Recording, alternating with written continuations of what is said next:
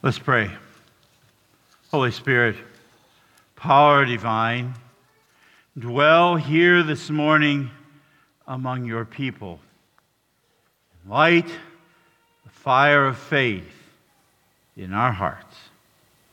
In your name, amen. I'll see if I can do this.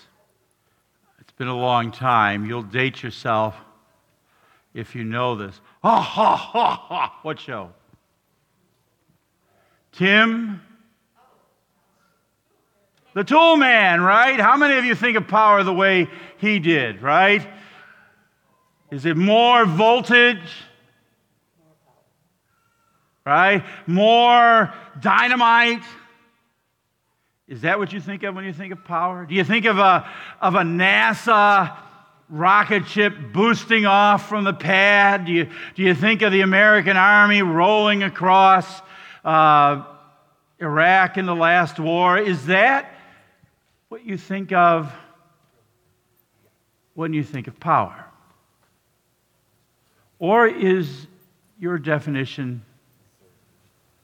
a little bit more personal? Is this your definition? Being in control? That power? Getting your own way? Being able to give orders and have people do what you say?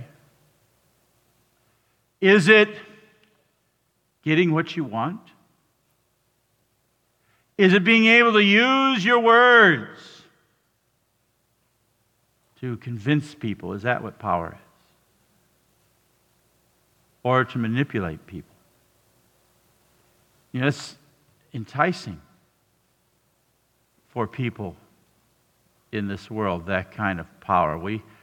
Sometimes we use it very manipulatively. We call it, in the counseling profession, they call it being passive-aggressive. You know, when you tell people what you think they want to hear and then go and do the opposite when they're not looking. Because to you, what's important is that you have your way. You know, that kind of power has no place in the kingdom of God. It has no place in a Christian family. Yeah, we find it there, don't we? Story a pastor told about getting a phone call one day. Pastor, you need to come over. The daughter of the household said, why? Because my brother just shot Mom. Shot your mom?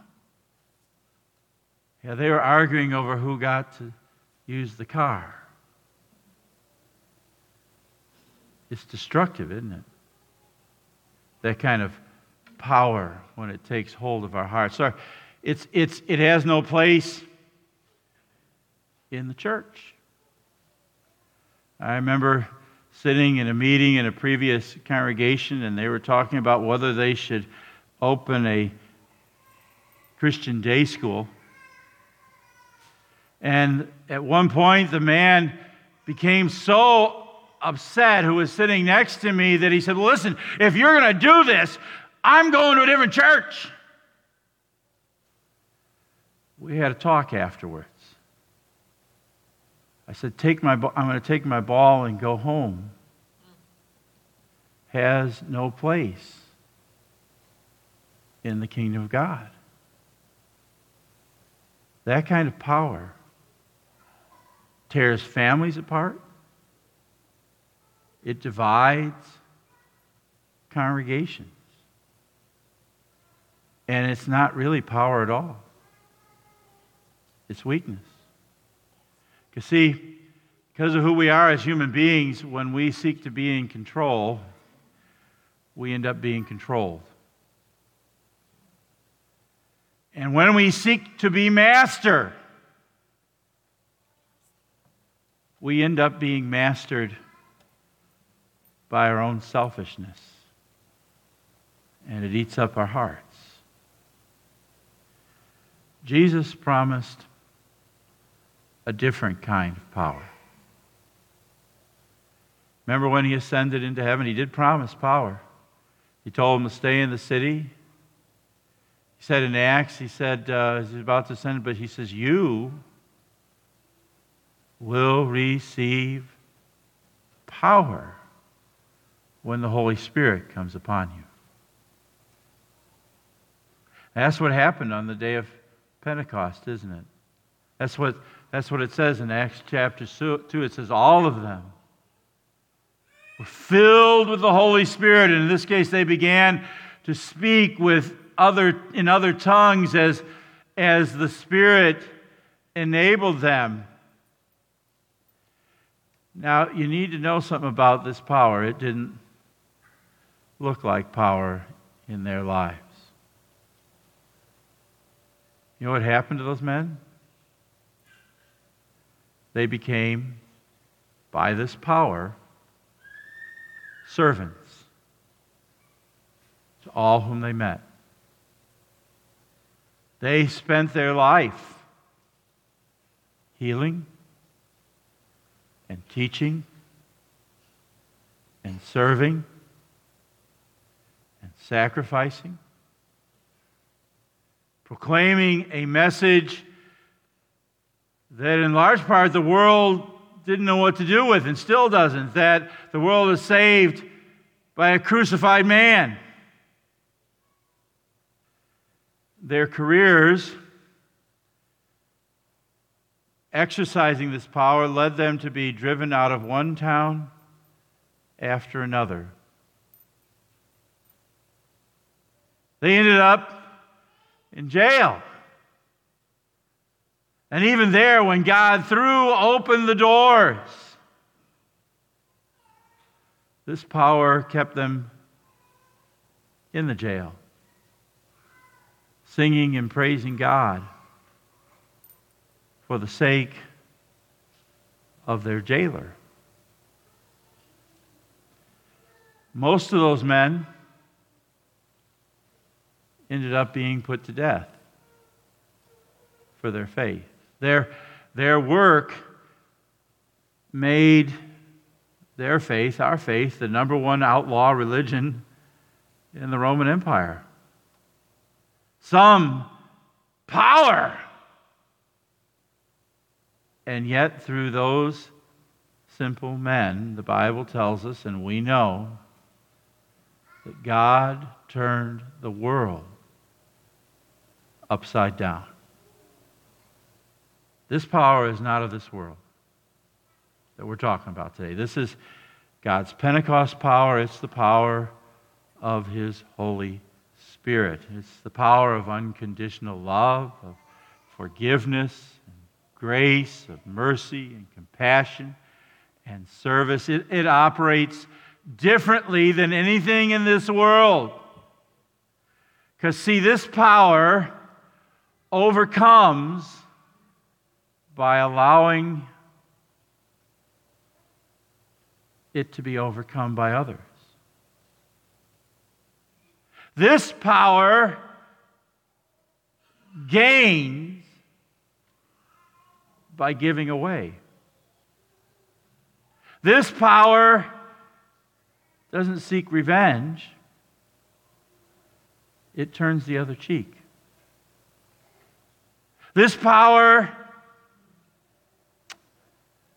wins by losing. It conquers death by dying.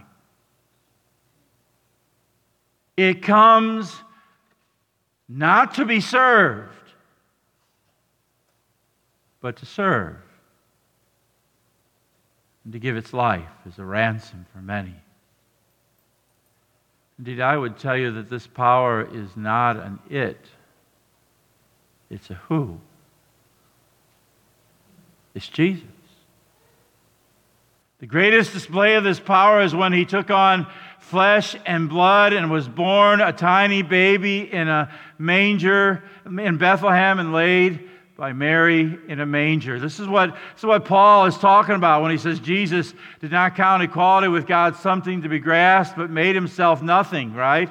Taking the very nature of a servant, being made in human likeness, and being found in appearance as a man, he humbled himself and became obedient unto death, even death on a cross. To human ears, that doesn't sound like power at all, and yet no nail could hold that power to the cross. No tomb could contain that power. And on the third day, Jesus was raised to life again, and God has seated him at his right hand, far above all rule and authority and every name that can be named. And that, my friends, is the power God gives to us, to his church. Very same power that was poured out on Pentecost, when all of them were filled with the Holy Spirit, was given to you at your baptism. You want to know how you exercise that power? By serving, by teaching little children. I remember one Baptist man showed this power to his neighbor, one of the members of one of my previous churches. The fellow was going through a divorce, and this Baptist man, his neighbor, listened to him day after day as he poured out his pain. All he did was listen. And it helped heal this man's heart. I remember seeing that power in a woman named Marcia Williams. She was paralyzed. The only parts of her body she could move were her head from side to side and her arm.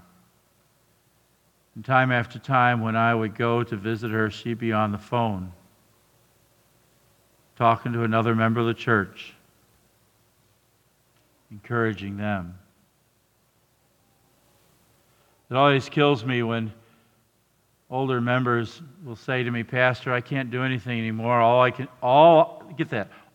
can do is pray for you." Man, I could use an army of people praying for me. Because when you pray for me, when you pray for each other, you're unleashing the power of God into people's lives. That's Pentecost power. And that's the power by which God makes a difference in our lives and through our lives. There's a story, and you guys will forgive me, it's actually from the Chicago area. Good things do happen in that area. In 1994, there was a soccer game going on between two high schools, Wheaton Christian, and then I can never say the name of this other one, Wabanasi Valley. I think I'm saying it right. I'm sure it's named after an Indian tribe, the high school. And the score was 3-2, and Wheaton Christian was losing. There were just seconds left in the game when Rob, their top scorer, moved up the field with the ball. And he faked out all the other players. He faked out the goalkeeper, and he scored the goal that tied the game, and Wheaton Christian went wild. Except for Rob. Rob went to the ref. And he said, "When I started up the field with that ball, I could see the clock. There were only 2 seconds left. I know for a fact that the clock had run out before I ever kicked the ball into the goal. The other team won." Now, he could have said nothing. But he saw a chance to give a witness to his faith. And so he was honest. It was such an impressive thing, that display of God's power that Bob Greene, who used to write for the Chicago Tribune, picked it up and wrote about it. What a difference the power of the Holy Spirit can make through one person's life. He saw a chance to win a victory by losing the game. That's the power God gives to you and me in the Holy Spirit. Pentecost power. By it, He saves the world. Amen? Amen. Amen. Now may the peace of God, which passes all understanding, keep your hearts and minds in Christ Jesus unto life that is everlasting. Amen.